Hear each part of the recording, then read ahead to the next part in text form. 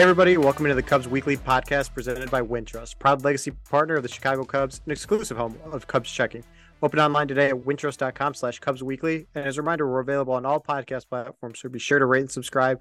And make sure to stream Chicago Cubs baseball today. Subscribe directly to Marquee Sports Network or log in with a participating TV provider. You can visit watchmarquee.com to learn more. I'm Andy Martinez, joined by Marquee Sports Network contributor and MLB.com reporter Tim Stebbins. Tim, thanks so much for joining us. It's been an action-packed week. It's been an action-packed few days, really, for the Chicago Cubs after sweeping the Giants in a 3-game set. This was a big series for the Cubs. This was a big series for the Giants. This was a big series for the National League in terms of the wild card and playoff positioning. For the Cubs to sweep the Giants, what was your biggest takeaway from the 3-game set at Wrigley? Well, I got a couple, but I mean, I'll take one zoom in and one zoom out, and I'm sure you have similar. But it's just that you beat a team that is on your tail in this race, and you have to do that, right? We know how many teams are in the mix for these wild card spots when there's 3 of them up for grabs, and the Giants are a team that they've been struggling for one. So in that sense, it's good to see that the Cubs took care of business, but also it's like, even if the Giants weren't struggling, that's a team that is there in that picture and has been for a long time. And you need to beat those teams. And we know the Cubs have a lot of games, including this weekend coming up similar. If I were to zoom in though, I mean, I guess just like 2 words, just Seiya Suzuki. I mean, that was an incredible series for him. And I just think about where he was kind of earlier in August, and we know he got taken out of the lineup and sat for a few days, and since then, like he has legitimately been one of the best hitters, I think, in baseball. And this series has just kind of been a continuation of that, and really that middle of the order presence that they thought they're going to, and then he, for the beginning of the year, we saw bits of it and struggled a little bit, and now he's really emerging, and that's huge for this team going down the stretch here. Yeah, Seiya Suzuki was such an integral part for this offense, even going into the season, right? When he was signed last season as a free agent out of Japan, it was kind of expected that he would be eventually a middle of the order bat. And there was some questions, especially last year, like how long would the assimilation process to U.S. pitching and U.S. Major League Baseball, just overall with the travel and everything that kind of goes on behind the scenes beyond just like playing on the field. And we kind of saw that the getting used to it kind of took a while, right? He never really was himself per se last season, and he struggled to kind of adjust to that. But the Cubs firmly believed when they signed him that he could be a middle of the order bat that could carry an offense when he was going right. And I think that, like, to your point, this 3-game series was indicative of that, right? Where yes, Cody Bellinger had a good series, and some other guys had some really good offensive series, but it was the Seiya Suzuki show in a lot of ways, right? Where he's hitting home runs, he's hitting some clutch doubles, the 3-run double on Wednesday against the Giants to kind of kick things off and kind of show the Giants like, hey, this is the Cubs game, then and they're going to win. I thought that was huge, and you're right. Ever since the days off, the mental reset, the benching, whatever you want to call it, when he had that time off, that really seemed to kind of get him back in his groove. And for the Cubs, I mean, that's what you hope in that situation. And I thought that was key to kind of getting unlocking the offense and getting them back on track. Yeah, I mean, like this lineup, especially since they added Jeimer Canario to it, we know it's long, we know it's deep, and you got all sorts of hitters in there, lefty, righty, switch hitters. But I think Seiya Suzuki is as key to it probably as anybody. Just and we can see. I mean, the lineup was going well for a while. We know that, and he was going through his Right. struggles, and the fact that it is so deep kind of allowed him to work through that, and allowed Ross to let him get a reset, as we talk about. But he definitely takes it to a whole another level, I would think. I'm not going to say it's like, I don't want to put a number on it, like how much higher the level, obviously, but you can see just this week alone, I think in that Giants series, he had like 9 RBIs. I mean, that says something to me, man. And the fact that it's coming this time of year, like I just wonder, like, I'm excited, I guess, for their sake, and see where it goes these next few weeks, because guys, September, man, this is that time of year where 6-month long season before the playoffs, and it can get the kind of those dog days of August catching up to you, but it's really the opposite for him. And it's like, by the end of this month, what are his numbers going to look like? And then what will that mean for this team? I'm really curious to see where that is. Yeah, I believe I saw it earlier, but since his time off again, whatever you want to call it. He's got a 193 WRC plus, weighted runs created plus, which is 93 points above league average. It's insane, right? Like if you had a 124 WRC plus, you'd take that in a heartbeat. 193 is off the charts. That was a huge revelation. And to your point, like it's going to be curious come October 1st when the regular season's over to see where he's at. And for the Cubs, if that means the playoffs, that's a good thing.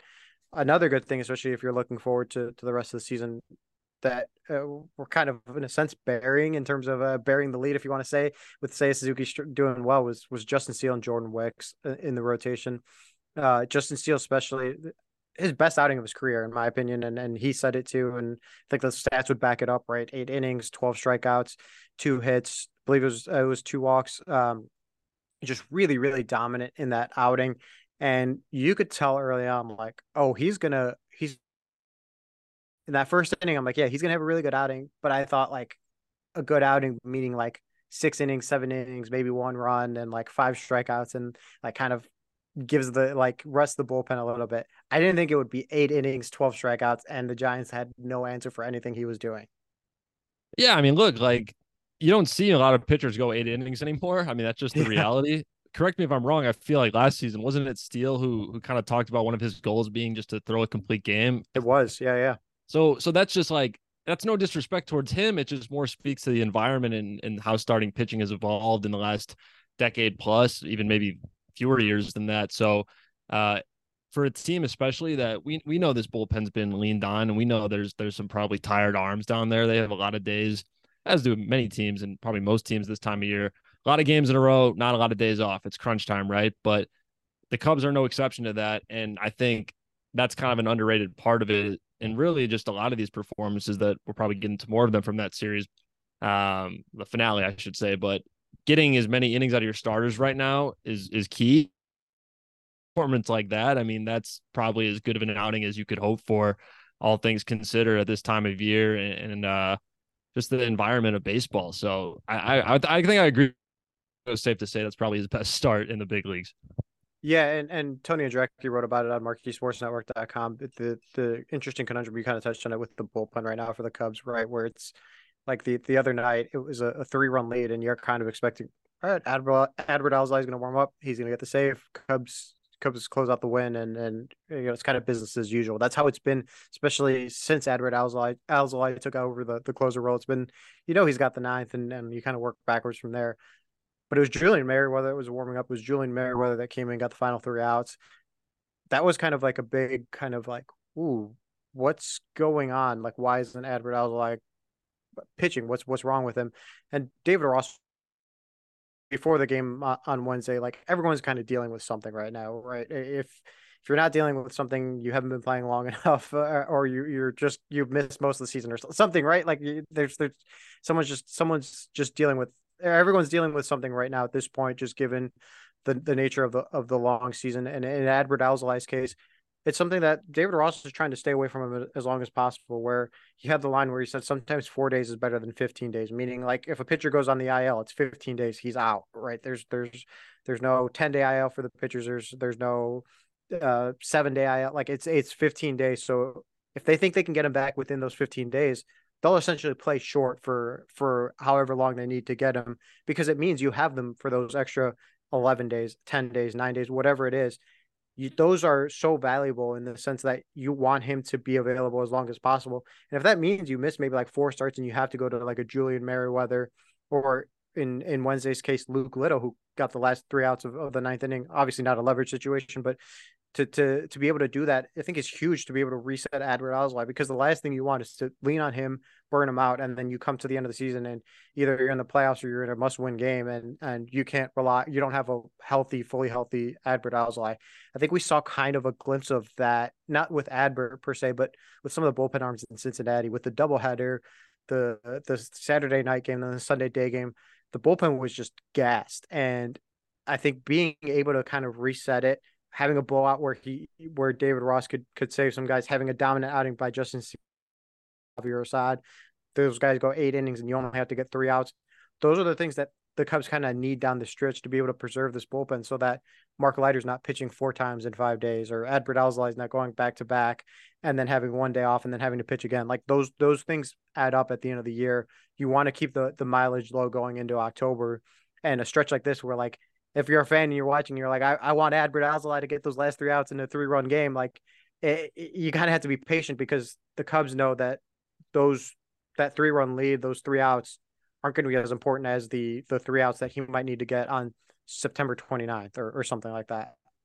Yeah, and I think if we want to talk about him specifically, like we know he used to be a starter. We know he came up as one. We know he debuted and that was kind of the vision for him, and it went in a different direction. But point being, like, are his innings at a point where it's a career high? Where like Steele, no, but there's probably something to be said about pitching February through now September, the way he has, and the kind of the physical toll that takes on your body, whether you do have the innings or not. When you're being used, as we talk about, to back days or in 4 out of 5 or what have you, like that's going to take a toll. It doesn't matter, how many innings you're throwing. Maybe it's a lesser toll. Like, I'm no scientist, I'm no doctor, I couldn't tell you that, but I think there's something there. And I think it's really smart if they can kind of play with it. I think you said it right there, where 4 is better than 15 or however many days if you can stay away from them. And we know they've called up a couple of guys to add to the bullpen in the meantime to kind of pick up some innings, and that's key. And then the starters, we get seeing some of these long outings, like that's huge. But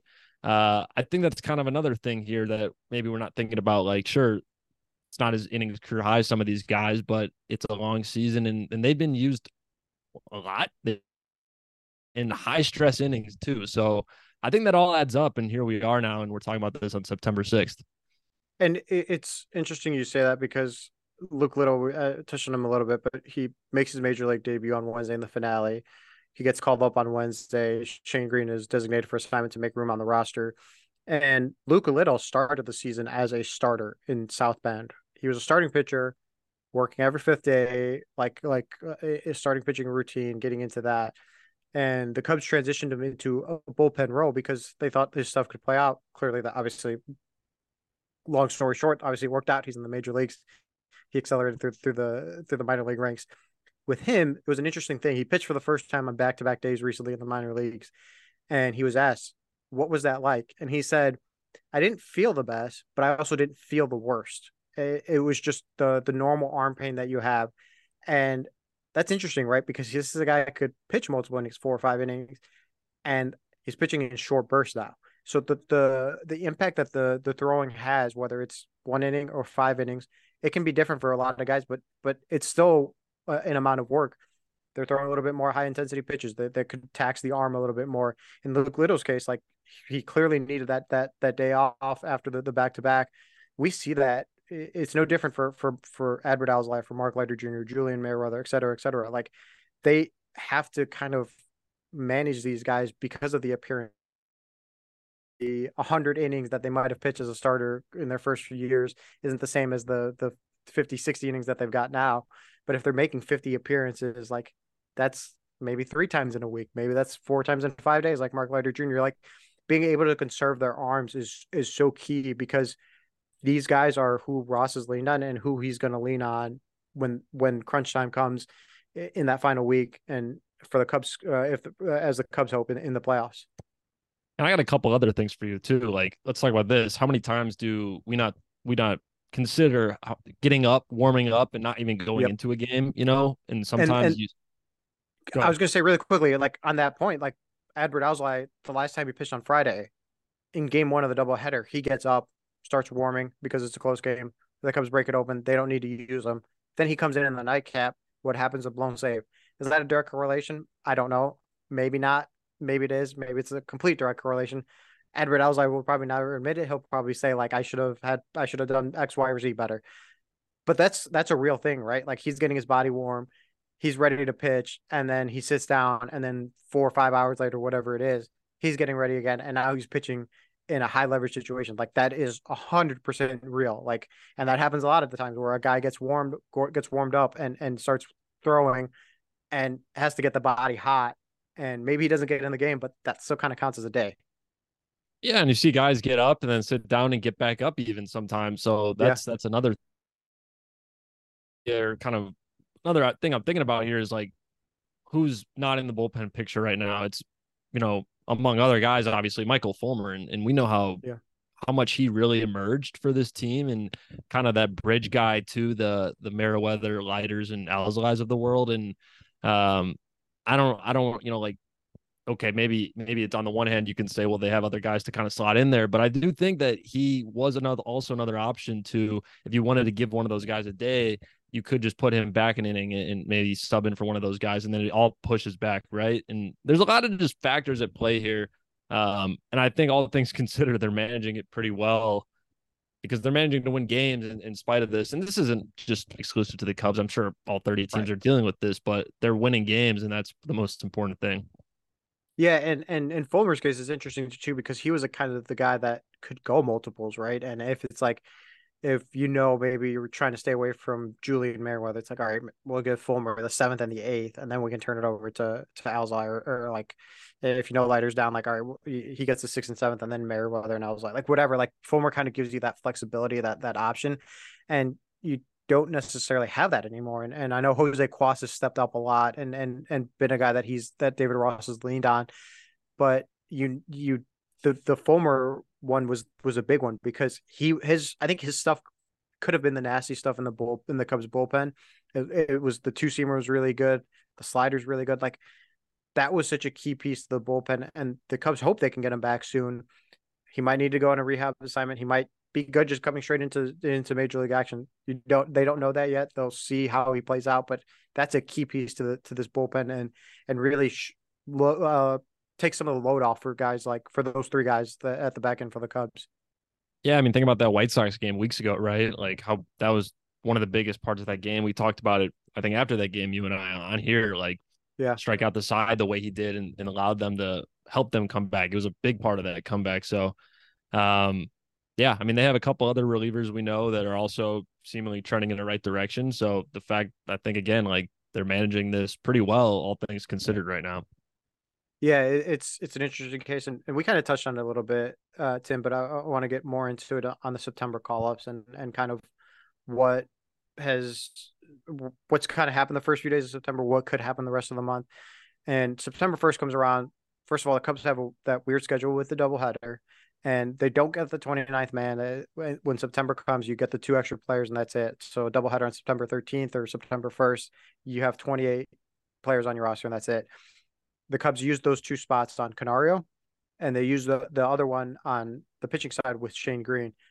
And Shane Greene was an interesting choice to call up because I think I include myself in this, but I think a lot of us thought that Shane Greene would just kind of start the doubleheader, would maybe fill in the rotation if he looked good.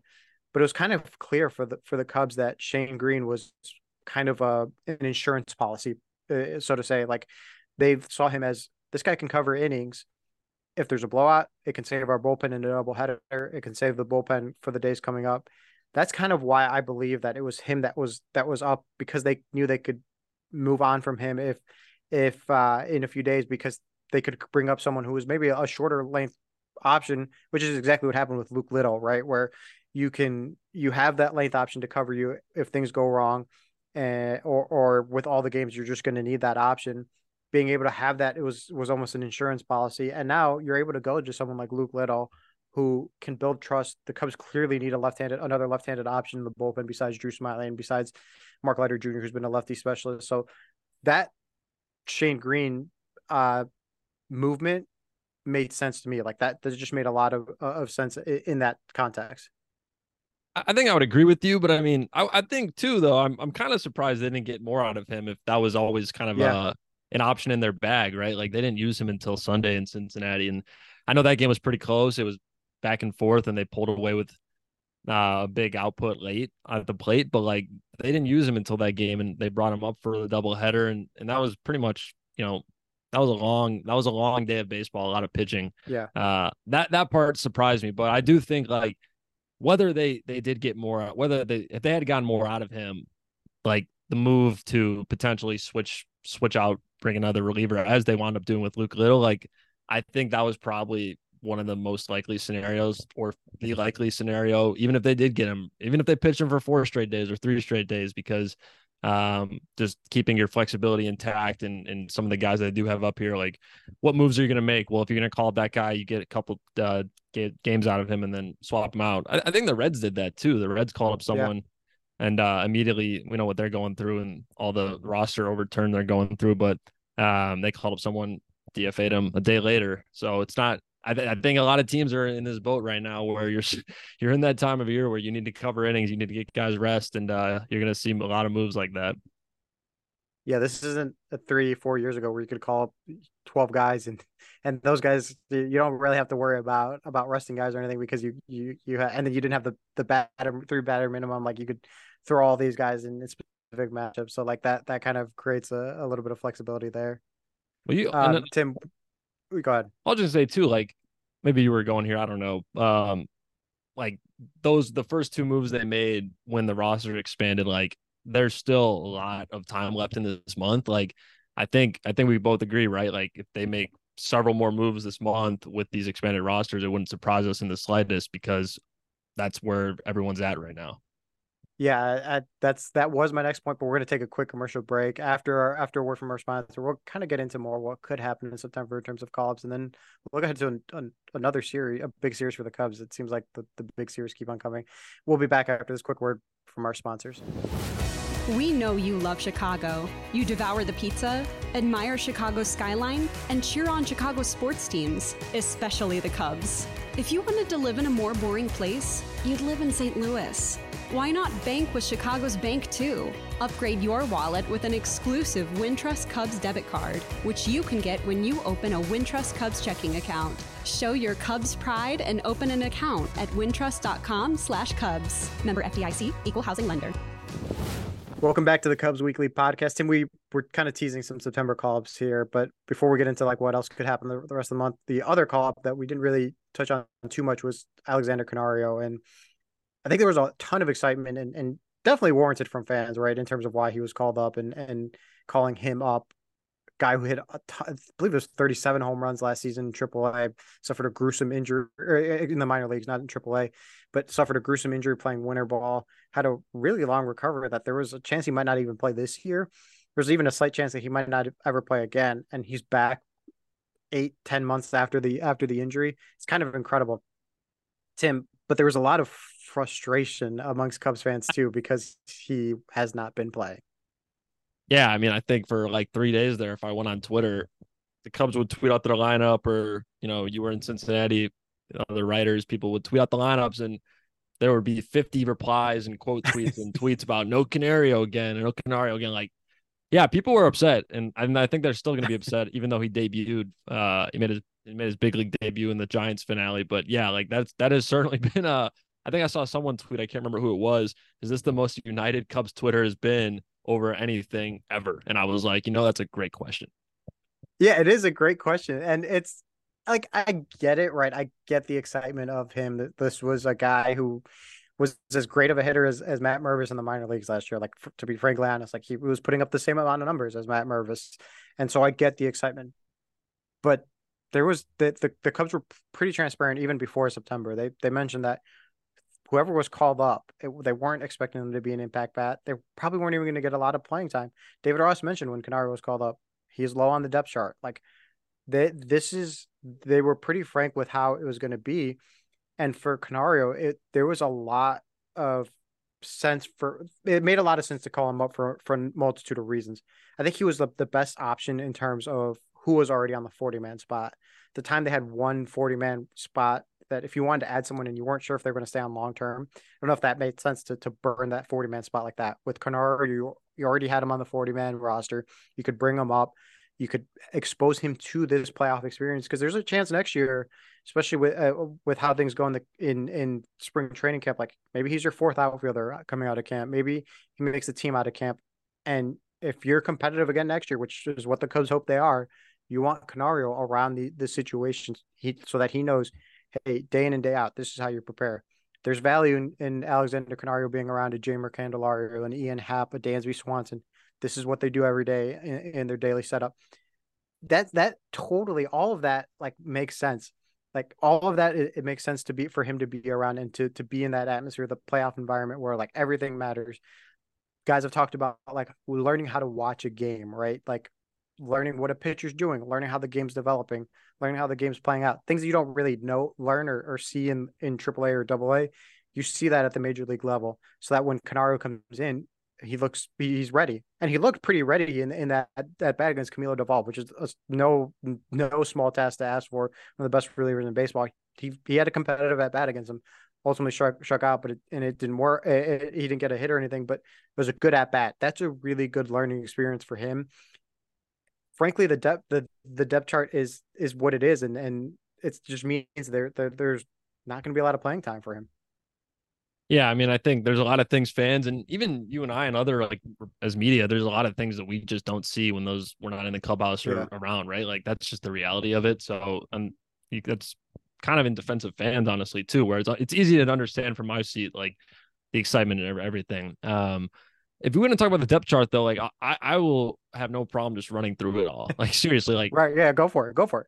Ian Happ's been pretty hot in recent weeks. Center field, I will use Mike Tauchman because I'll put in this sense Cody Bellinger somewhere else. But Mike Tauchman, we know he was scuffling there for a few weeks. Had a big game in Cincinnati. We know how much they also like him in that lineup. So okay, next, Seiya Suzuki, like we talked about him at the top, how good he's been. Another outfielder who's playing really good at first base and always has is Cody Bellinger. Like, okay, that's now 4 outfielders on your depth chart. I mean, yeah, like, and then I'll use Christopher Morel too. Like, I think for them, assuming like this keeps up, they get into October, like you need to get Morel on track, and Morel's been in kind of an extended slump. So all of this goes into what I'm trying to say is like, there's only so many at bats to go around. I just named like 5 guys, and that's your priority. Your priority right now is making this push, and maybe you never know. Like we never know what kind of spark someone coming up and who's done really well down there and is a well-regarded prospect. You never know.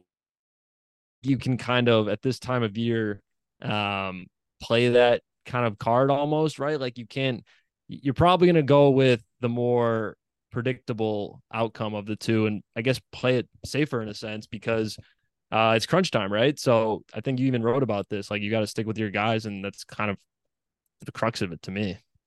Yeah, and that's what I was going to touch on. I wrote about it, as you mentioned, on MarqueeSportsNetwork.com. Like David Ross said it multiple times, like it's go time, and he's going to lean on the guys that have gotten him this far. And frankly, if the Cubs want to get into the postseason and have a postseason run, the guys that are going to help him do that are Cody Bellinger, are Ian Happ, or Seiya Suzuki, or Mike Tauchman. Like those are the guys that are going to get the Cubs to where they want to go. And if they're struggling, like they're not going to solve a struggle by sitting on the bench for an extended period of time, right? They're gonna get out of it by playing. And David Ross had an interesting point earlier in the week where he said sometimes you could face some really good pitching and go like 0 for 4 or struggle, and you feel like you're in a slump and you feel like you're going wrong. But maybe you face Brandon Woodruff and Corbin Burns on back-to-back days, and then later you face Graham Ashcraft, and it's like you face 3 really good pitchers. So like, are you really slumping, or did you have really, really tough matchups that gave you that mentality that you're struggling? That sometimes could happen, and he says he doesn't know that that's for sure that's happening with these guys, but that is something that you can think about, right? Where it's like you face some really good pitching and you don't have the results, and you start thinking like, oh, I'm scuffling, I'm struggling, like what can I do? Maybe nothing's going wrong, it's just those guys were really good, and that's kind of how it worked out for the Cubs right now. Like they want to get those guys going because they are the guys that are going to help them go deep in the postseason, and that's what they're trying to do right now. Like David Ross mentioned it, unless they're really, really like scuffling or hurt, like she mentioned scuffling, and unless they're like really, really hurt or need some time off, like these guys are going to play every single day from here on out to the end of the season.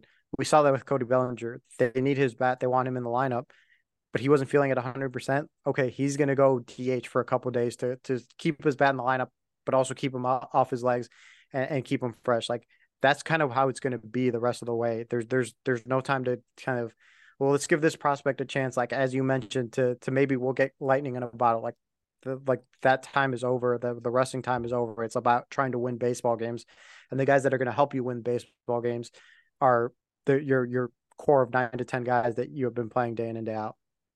Yeah, I mean, I think that's kind of a good way. Well, one thing you just said that resonated with me was that time is over. Like, I think there's been comparisons in this Canario conversation amongst the fan reaction I've seen where it's to Christopher Morel, and kind of there was a similar, maybe when how they talked about it when they brought him up from Iowa in May, like, so many at bats to go around, and then what happened? Well, he hit home runs in like 5 straight games, and that's a different time of year, though. I mean, I think that's just kind of the bottom line.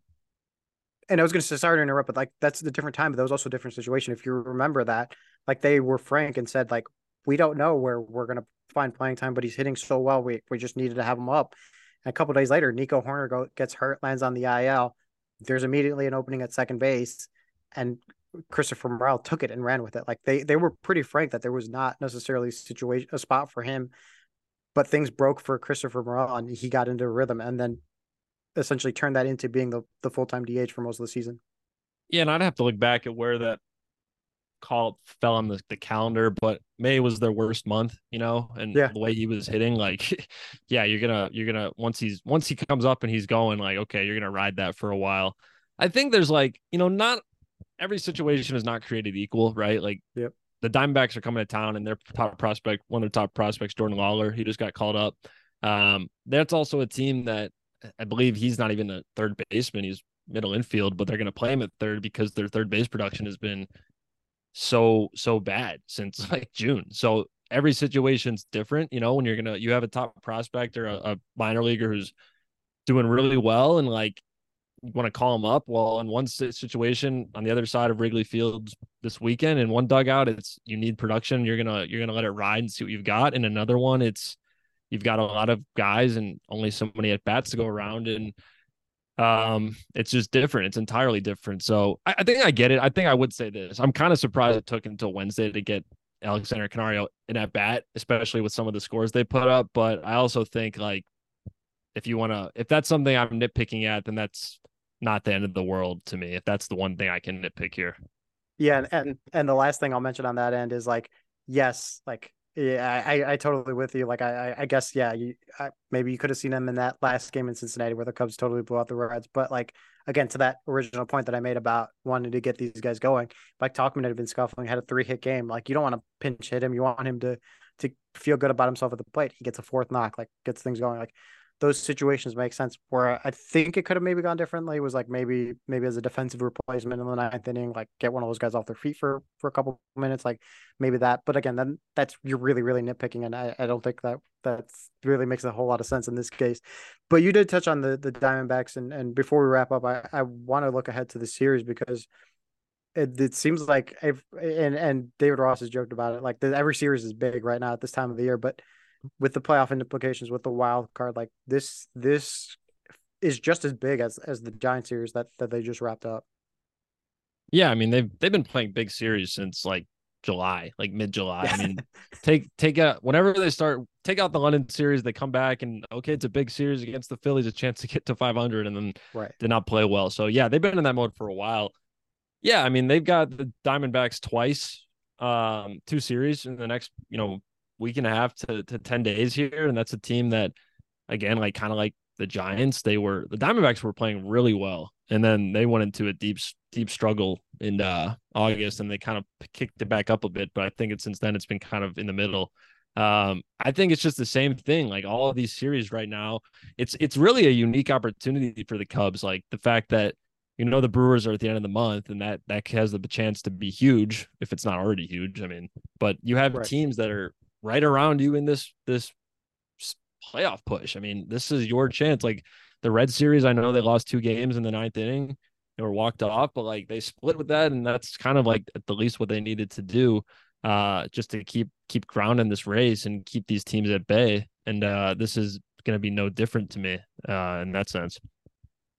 Yeah, it's really a like right? Like ideally, like they have admitted, like they would love to win the division. They would love to, if not finish in the top wild card spot, so you could host a playoff series, right? Like that's what you want, that 3-game series to be all at your place. The Giants are on a 6-game losing streak, and the 3-game sweep has really put them in a tough spot as they chase down a wild card spot. But before that losing streak, like the Giants were in the last wild card spot. They held a 1-game advantage over the Diamondbacks, and now they're 2.5 games back of a playoff spot. Like, you have a good series against the Diamondbacks, and it can kind of push them down to where you're at the point where you're feeling comfortable about being in the playoffs. And that's like the first step, right? Like, you just want to get in. You want to have the lottery ticket, as people always say. You want to get in, and beating these teams, winning these series puts you in a position to do that and be able to go on a run. Yeah, I kind of look at the Phillies right now. Like, there's a lot of baseball left. So, like you're saying, it's getting to a point where maybe you can start. The Cubs we're not saying the Cubs are gonna get comfortable and start kicking their feet up and taking it easy. But, as the games fall off the calendar, the math becomes the math. But I look at the Phillies. Like, the Phillies are 5 games up. They're a game and a half up on the Cubs for the top wild card spot, but the Phillies are firmly in a wild card spot. And I think as the month goes on here, like, the more you can kind of increase, how far ahead of you are of the next team or the team that's right outside the picture. At some point, as I said, like, the math is going to be the math, and you're going to be in a position where magic number talk is going to be starting, and you have to get to that point first. But, once you're there, it's kind of at that point just finishing it off. Yeah, it's definitely an interesting time, and this series against the Diamondbacks is going to be huge. Make sure to stay tuned on Marquee Sports Network and on MarqueeSportsNetwork.com for all the coverage. It's going to be a jam-packed week. It's going to be a jam-packed final few weeks. Keep posted on the Cubs Weekly podcast, where we'll keep you updated on what's going on. Tim, thanks so much for joining me on this edition of the Cubs Weekly podcast. It was a blast. Yep, thanks for having me. That'll do it for this edition of the Cubs Weekly podcast presented by Wintrust. Don't forget to download and subscribe to the podcast wherever you get your podcast, and check us out in video form on the Marquee Sports Network app and YouTube.